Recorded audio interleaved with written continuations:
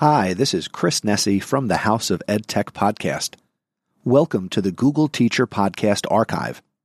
I used to produce and edit the Google Teacher Podcast, hosted by Matt Miller and Casey Bell.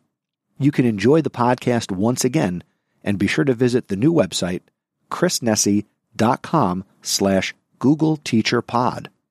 Please note that any of the show note links mentioned in the episodes are no longer valid, but if you go to chrisnesi.com/Google Teacher Pod, you can search the archive and check out the show notes for each and every episode of the Google Teacher Podcast. Thank you for your continued support, and may the Googles be with you. I'm Jethro Jones from Transformative Principal, a proud member of the Education Podcast Network, just like the show you're listening to right now. The opinions expressed are those of the individual hosts. Make sure you check out the other great podcasts at edupodcastnetwork.com. And get ready because the learning begins in 3, 2, 1.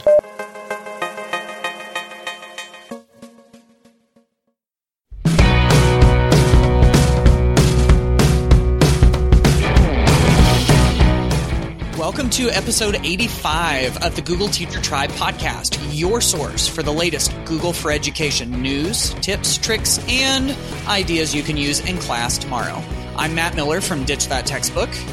And I'm Casey Bell from Shake Up Learning. And in today's episode, we are going to dive into accessibility tools that either are built into Google or work with Google tools. You know, the ability to use our favorite googly things to reach all learners in our classroom. So we're going to share some resources. In fact, we've got more resources in these show notes than we will be able to cover today.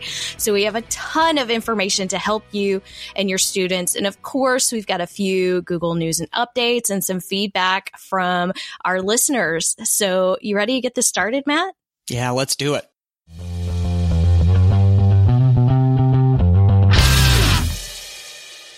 Let's kick this episode off with some Google News and updates. And in this first one, we're going to be talking about Google Earth and something that has a very dear place in my heart, U.S. national parks. I know the Miller family, we just, within the last year, got to go to the Grand Canyon for the first time. And since then and before then, I've totally been in love with national parks and state parks. And guess what? Now we can use Google Earth to tour 31 different parks around the United States. So they've got these guided tours that you can go on through Google Earth where you can see all of the different important parts of so many of these national parks. So if one of these national parks or really anything in this whole collection has anything to do with what you're teaching, or if you want to center a lesson around one of them, now it's almost like an on-demand virtual field trip where you can take your students to places like Acadia National Park. You can go to the Grand Canyon. You can go to Denali or the Everglades National Park, the Grand Tetons. I mean, I can kind of go on and on and on with this. And of course, it does take you right down on the ground, almost as if you were there with the type of street view technology that we've come to know and love through Google Maps and Google Earth. So again, one of those really nice features, and this really does have a lot of the national parks that I want to hit on my bucket list one of these days. So this is a really rich, really nice resource. So, Matt, you're going to use this as your travel guide. Yeah, exactly. I'm going to go scope things out before I actually go. Absolutely. There you go. Well, I'm going to switch gears and jump into a G Suite update that I think everybody's going to be excited about. So I feel like we've had a little bit of a moving target the last few years when it comes to using docs, sheets, and slides in offline mode. They keep kind of changing things up. So we've got some updates that are going to allow us to work anywhere with docs, sheets, slides in offline mode. So if you have bad internet or you're traveling or you know you're just going to be offline for whatever reason, this is a lifesaver. So I do this all the time, and especially when I'm presenting, I'm so happy when the internet goes down and I still have a presentation because I've got it saved offline. So huge tip here. When you go into Drive, what you're going to be able to see is when you right click on your file, you'll be able to use a little toggle button to have it available offline. That's similar to how it has been working, at least on my mobile device as well. But this is very, very nice. Of course, it's going to store it locally, and it's going to depend on you having space on your local hard drive for these types of documents. But this is rolling out a little bit slowly here. So some of you won't see this till maybe the end of May, but it will be nice, especially if you've got some summer travels coming up and you're planning on working. Who's planning on working over the summer? I don't know.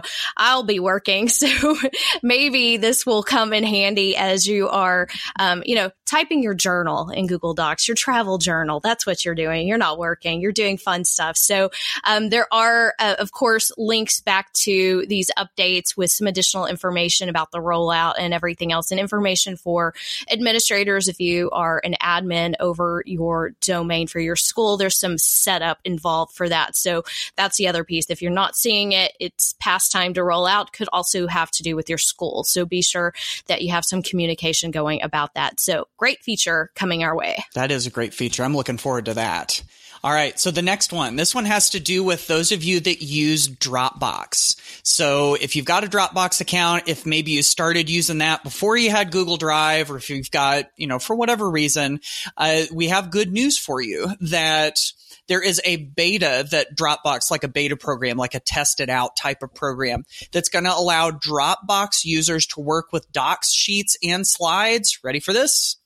Directly in Dropbox. So this is like a nice integration where you don't have to, for instance, save your Google Slides file as a PowerPoint file and then upload it into Dropbox. It's not going to be clunky. It's going to be all nice and integrated.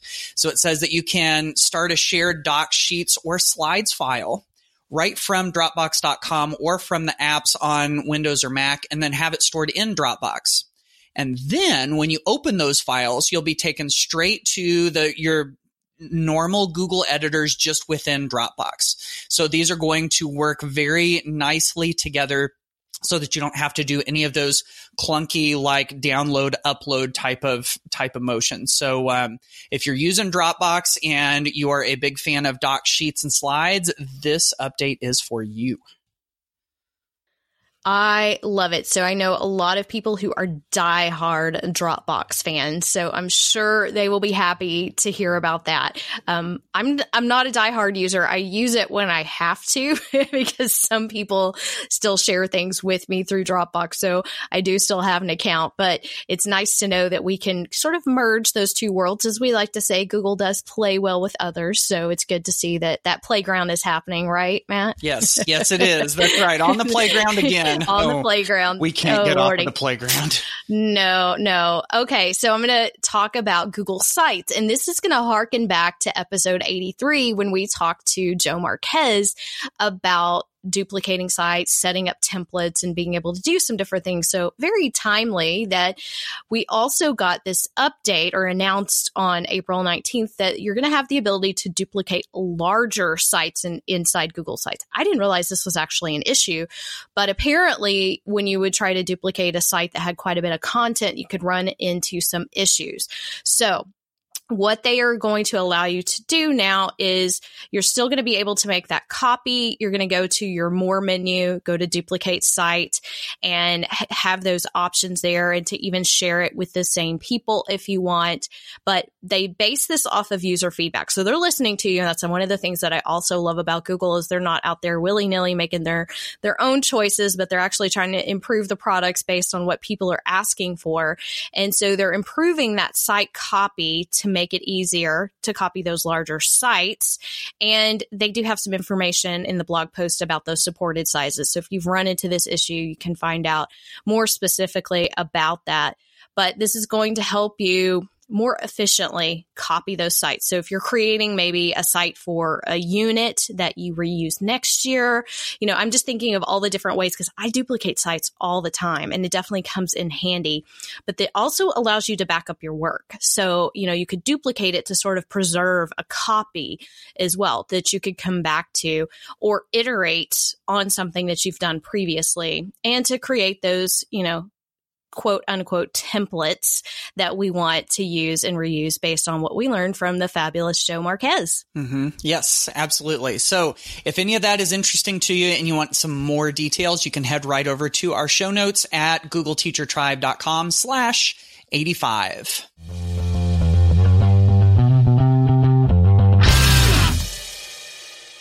Hey Tribe, let's talk about accessibility and more specifically how the Google tools that we already use have accessibility features built into them that can help not only those struggling learners in our classrooms, but really they can help all learners. So, evening the playing field for some, but also, some of these features are things that just make life easier. They help us, they make us more productive.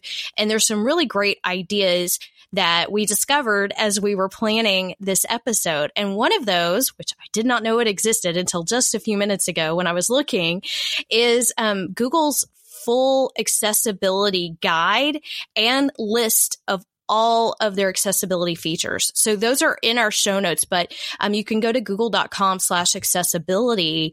And it's this gigantic list of, that's not the gigantic list. That's the home with products and features. So you can jump to products and features and then you see the huge list. And so they've got all kinds of things that I know I didn't know existed. So whether you're looking for something app specific or you're looking for something specific to help a certain student who maybe has low vision or needs some, speech to text or text to speech, those types of things you're going to find here. And it's broken down by app. So you can see the Chrome browser, Chrome OS, Classroom, Gmail, Calendar, Docs, tons of things. We've taken some of the best features that we feel like are going to impact the most of you and put those in our show notes as well.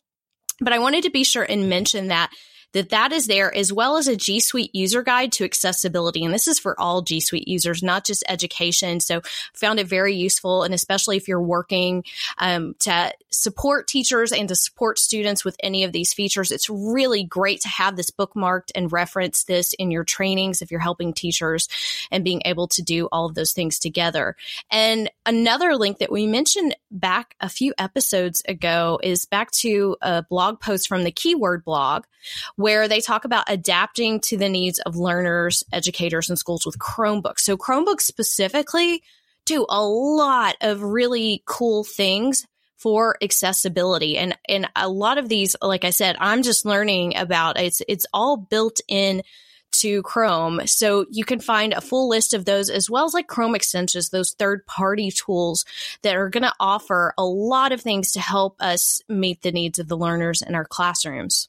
Yeah. And that's really the big goal here is to make it so that no one has barriers to learning. And one of the things that I love about all of these accessibility features is that they're all baked right into so many of these Google products.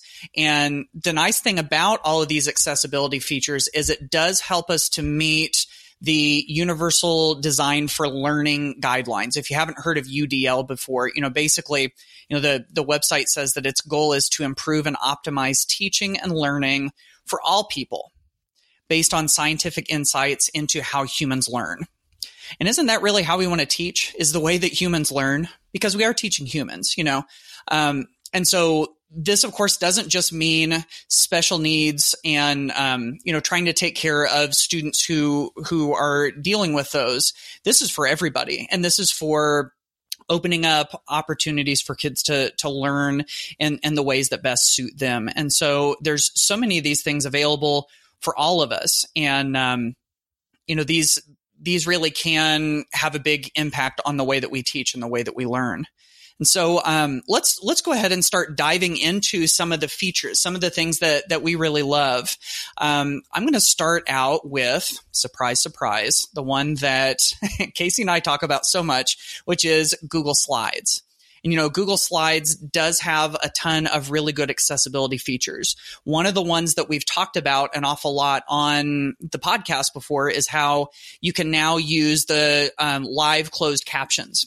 Whenever you bring up Google Slides and you start a slide presentation, you can turn on those closed captions with the little button down in the toolbar in your presentation mode. And by using that little button, it'll access the microphone on your device. And as you're talking, it will transcribe your words directly onto the screen so that others are able to see it. So just simply that in and of itself is a really, really good way to go. And then within Google Slides, of course, we have an entire accessibility settings menu. So it gives you the option to turn on a screen reader so that, if you have issues with being able to see text on the screen and all that's available. There's even Braille support within that. You can turn on your screen magnifier. And so being able to see things bigger so that, so that everybody's able to work on these tools. So these are just a couple of the things related to slides that really do make for a more accessible tool that really everybody can use. And, we hit on this a few weeks back when the update was added, but if you haven't opened up Slides or Docs or Sheets or any of your usual G Suite tools, when you now go to Tools, you can see accessibility settings in your menu there. So you're going to be able to find those more quickly than we could before. So I like the fact that they're now embedding this into each application so that it becomes more apparent that these tools are accessible, or how you can bring in some of those third-party tools and the screen readers and those other types of assistive learning types of technology. I want to talk about one of my favorite accessibility settings, which is in Docs, and that's voice typing. And voice typing is such a powerful tool. It is speech to text, and almost all of us talk faster than we type. I don't know. Somebody might have to do a speed test on me, but I definitely feel like, I can type decent, but no, I can talk like 90 to nothing. So it's pretty hard to compete with that.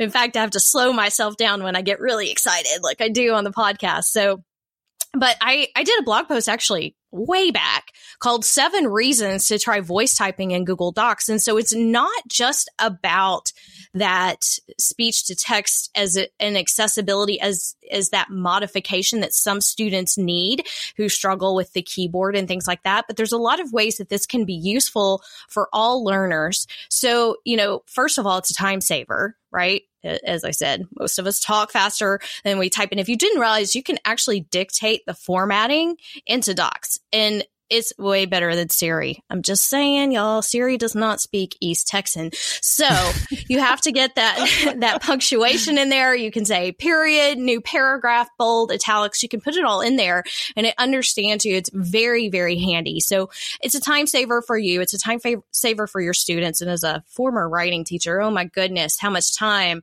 it would take sometimes for students to type their papers. So a great tool. Of course, this is dictation. So this is great for notes, for meetings, to-do lists, starter sentences, thesis statements, vocabulary, spelling lists, math word problems, anything you can think of. And there's so many other ways that we can use it, because you can actually use it to correct your mistakes while you're typing. So you can just go back and move your cursor and have it, speak into it again to make those changes and revisions that we need to make. The other thing is, those of you who teach the littles, the itty bitties that don't know how to read yet, they don't know how to write yet, but they can talk.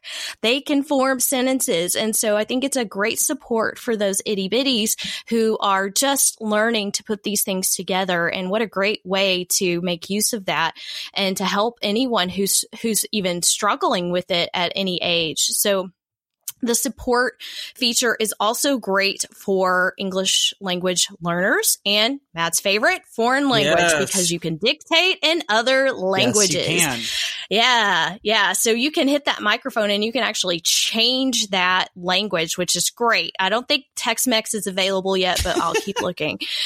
So it's about as good as my Spanish gets, y'all. The other thing that I love is that this feature is also available in the mobile app for docs. So, that you can use it on your iPads, you can use it on your Android devices, and also, just get everything going. Now, the other thing is that some people are going to be like, but Casey, I can't handle the chaos of everybody talking into their devices at once. So that's one of those things I'm like, you kind of have to get used to that. It's just something that's going to happen. We have to get used to talking to our stuff. And I'll tell you that if you divide up the room pretty well, Google's actually pretty good at just tuning into the voice that's speaking directly into the device. So I think these are some of my favorite ways to use voice typing. And of course, it's also available in speaker notes and slides. Yeah. So you can put it there, just copy and paste it into the slide if you need to. Yeah. Yep. Absolutely. This is one of my favorites too. You mentioned the foreign language. That for my fellow foreign language teachers, it's a good way to practice your pronunciation or your students' pronunciation. Because if they are butchering a word so much that it can't be understood by voice typing and it doesn't show up quite right, then they know that they need to work on their pronunciation a little bit. That's one way. See, I kind of geek out about this feature too, about the voice typing. There's another place that I use this for that didn't make your list, Casey. You know what that is? What? Gmail. So I have seen there are some add-ons to Gmail that will do voice to text for your email, but I don't like them as much as I like the voice typing in Docs. You know what I'll do is I'll just type in docs.new into my Chrome browser. Because, when you type in docs.new, it pops open a brand new Google Doc.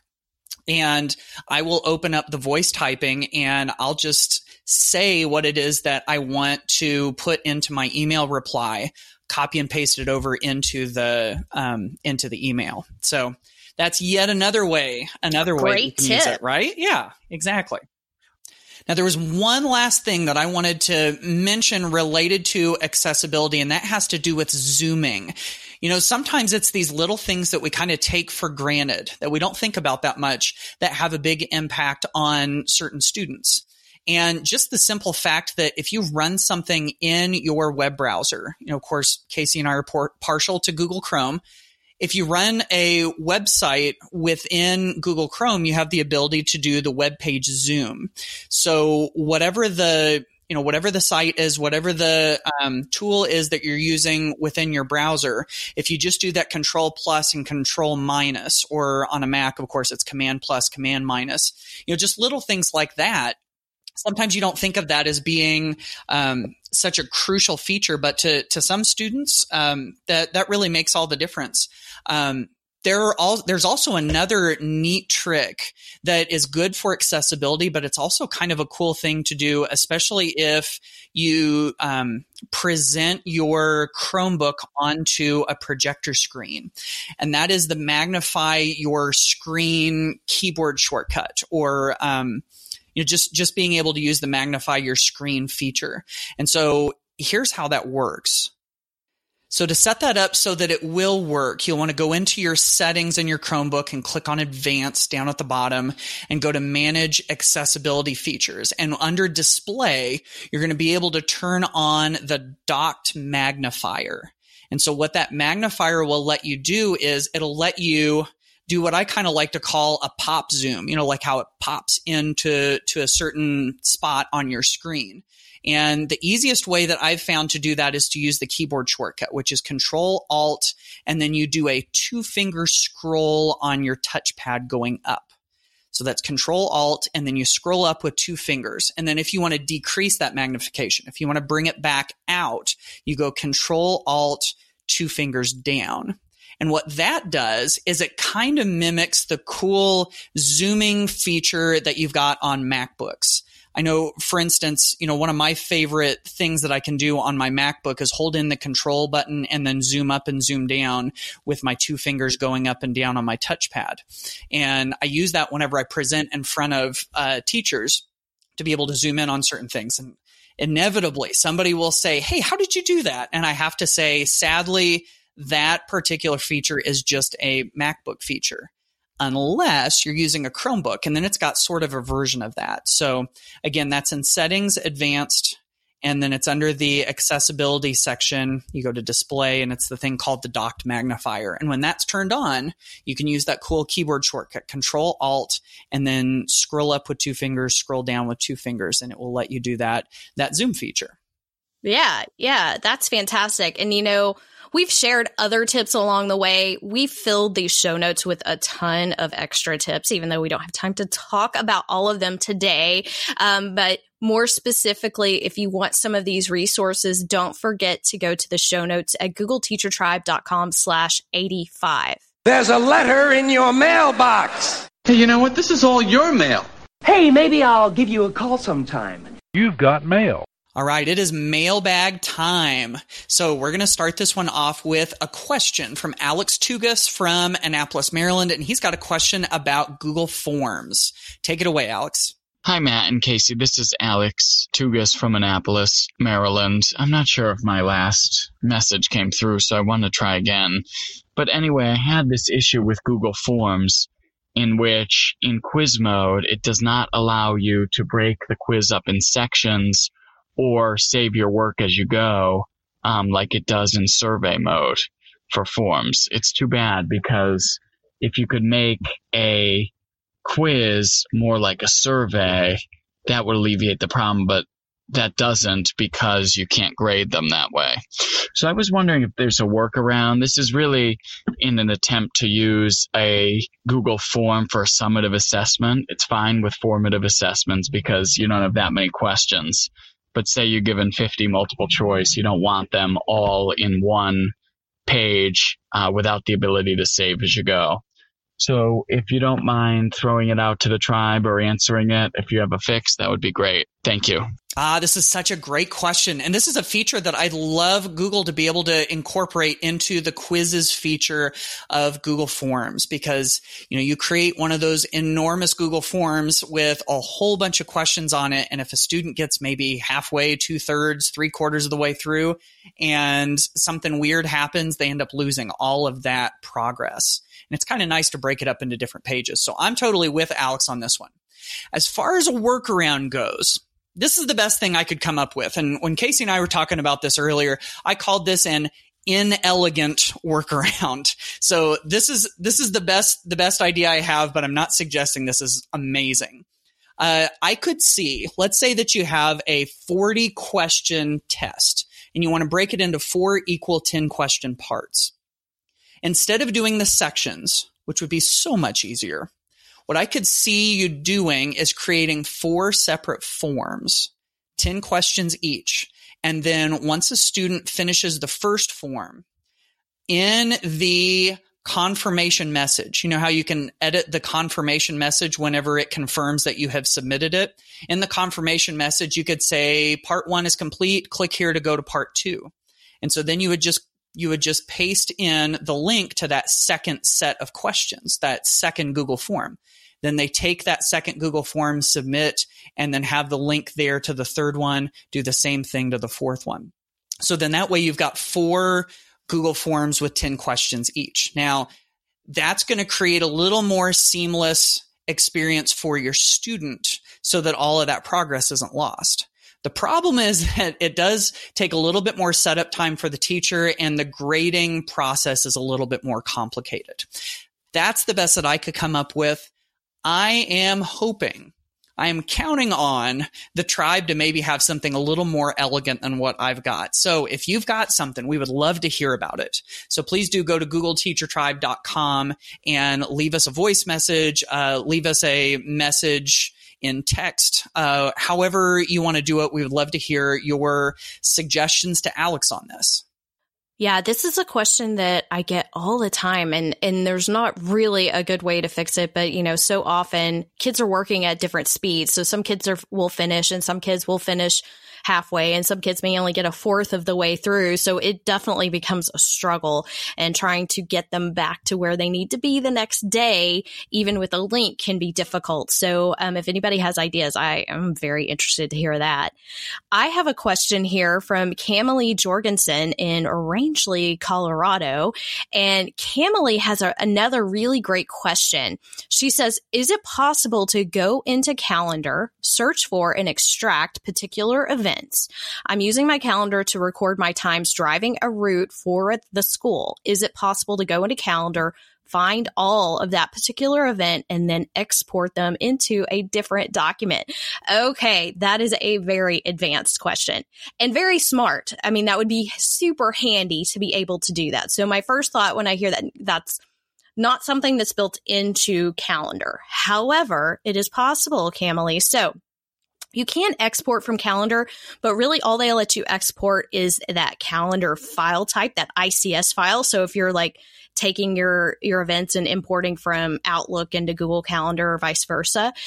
But I did find a pretty neat Google Sheet that has a script that I think may do what you want. But here's my first advice. Before you look at this link that I'm going to give you in the show notes, I want you to make all of those events on a separate calendar in Google Calendar, so that when you export, you're just going to be able to select that one calendar and export everything from there. That will also just help you be able to see things a little bit differently if you're not already doing that. So that's one of the best things I love about Google Calendar, is being able to set up multiple calendars. So if you don't have one specifically for that driving that you're doing, go do that and add those events there. And then take a look at the blog post that I gave you. They have a template. So you can go make a copy of this Google Sheet, and then you're going to open and you're going to go into the script editor, and it's got very specific directions. It looks really complicated. Don't let the script scare you.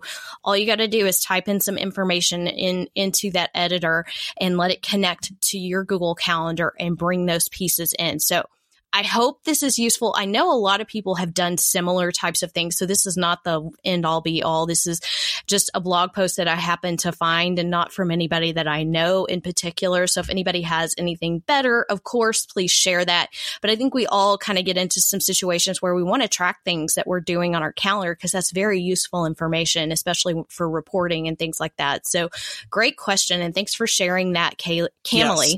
I should say. I hope I'm saying that right. And if anybody else has questions, tips, shout outs, anything that you want to share with the tribe, please go to googleteachertribe.com/feedback and let us hear from you.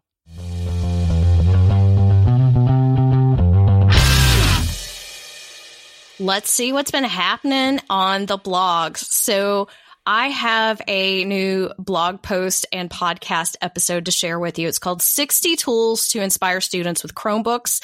And it was inspired actually by some information I found from Google. And I just thought it was a great list of tools. It really hits the spectrum on everything from creation, assessment, STEAM, all kinds of tools. So if you really want to make the most of those Chromebooks in your classroom, you can go check that out at shakeuplearning.com. Yeah, that looks like a fantastic post. Definitely check that one out if you've got Chromebooks in your schools. If your students have access to those, this will be great. I've also got a new post that you might want to check out called 60 Tips to Spark Creative Lesson Ideas. So I know I've heard so many teachers talk about how they don't feel creative, they don't feel innovative, and they think, where in the world do these teachers come up with these cool ideas? And I have found that the worst place to find creative lesson ideas is when you're sitting at your desk with your blank lesson plan book staring you in the face and you're trying to be creative on command.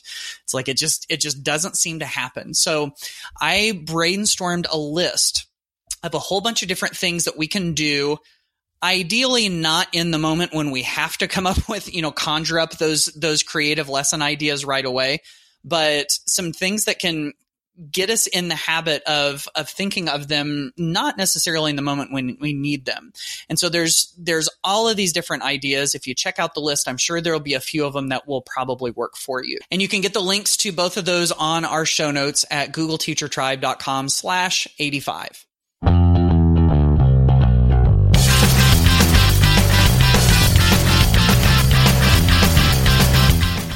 right, Tribe, we are done with yet another episode of the Google Teacher Tribe. So you've got some accessibility tools to go check out. We will be super, super curious to hear if you try any of these and have some success. If there are any of these in particular that are a win for you and your students, please do let us know about that out on the Google Teacher Tribe Twitter hashtag, which is GTTribe. Yes, and we also love reading your reviews and hearing anything that you want to share with us. So we would love it if you would click that subscribe button and leave us a review in iTunes. That helps other teachers find the tribe and learn all of the things, not only from Matt and I, but all of the things that the tribe shares. And that's the power of us all working together. So thank you all for listening. And we hope to catch you on the next episode. Yes, we will see you on the next episode of the Google Teacher Tribe podcast. Bye, y'all.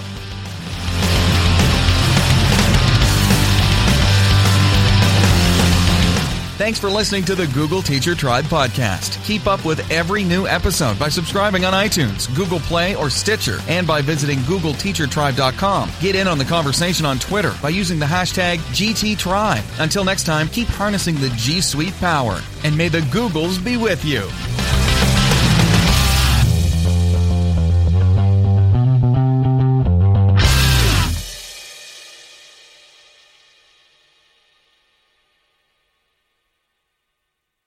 Thank you once again for listening to the Google Teacher Podcast Archive. For the latest on Matt Miller, be sure to visit his website, ditchthattextbook.com. For the latest on Casey Bell, be sure to visit her website, shakeuplearning.com. And to keep up with me and get the latest in education technology, be sure to visit my website, chrisnessy.com. And I invite you to listen to the House of EdTech podcast.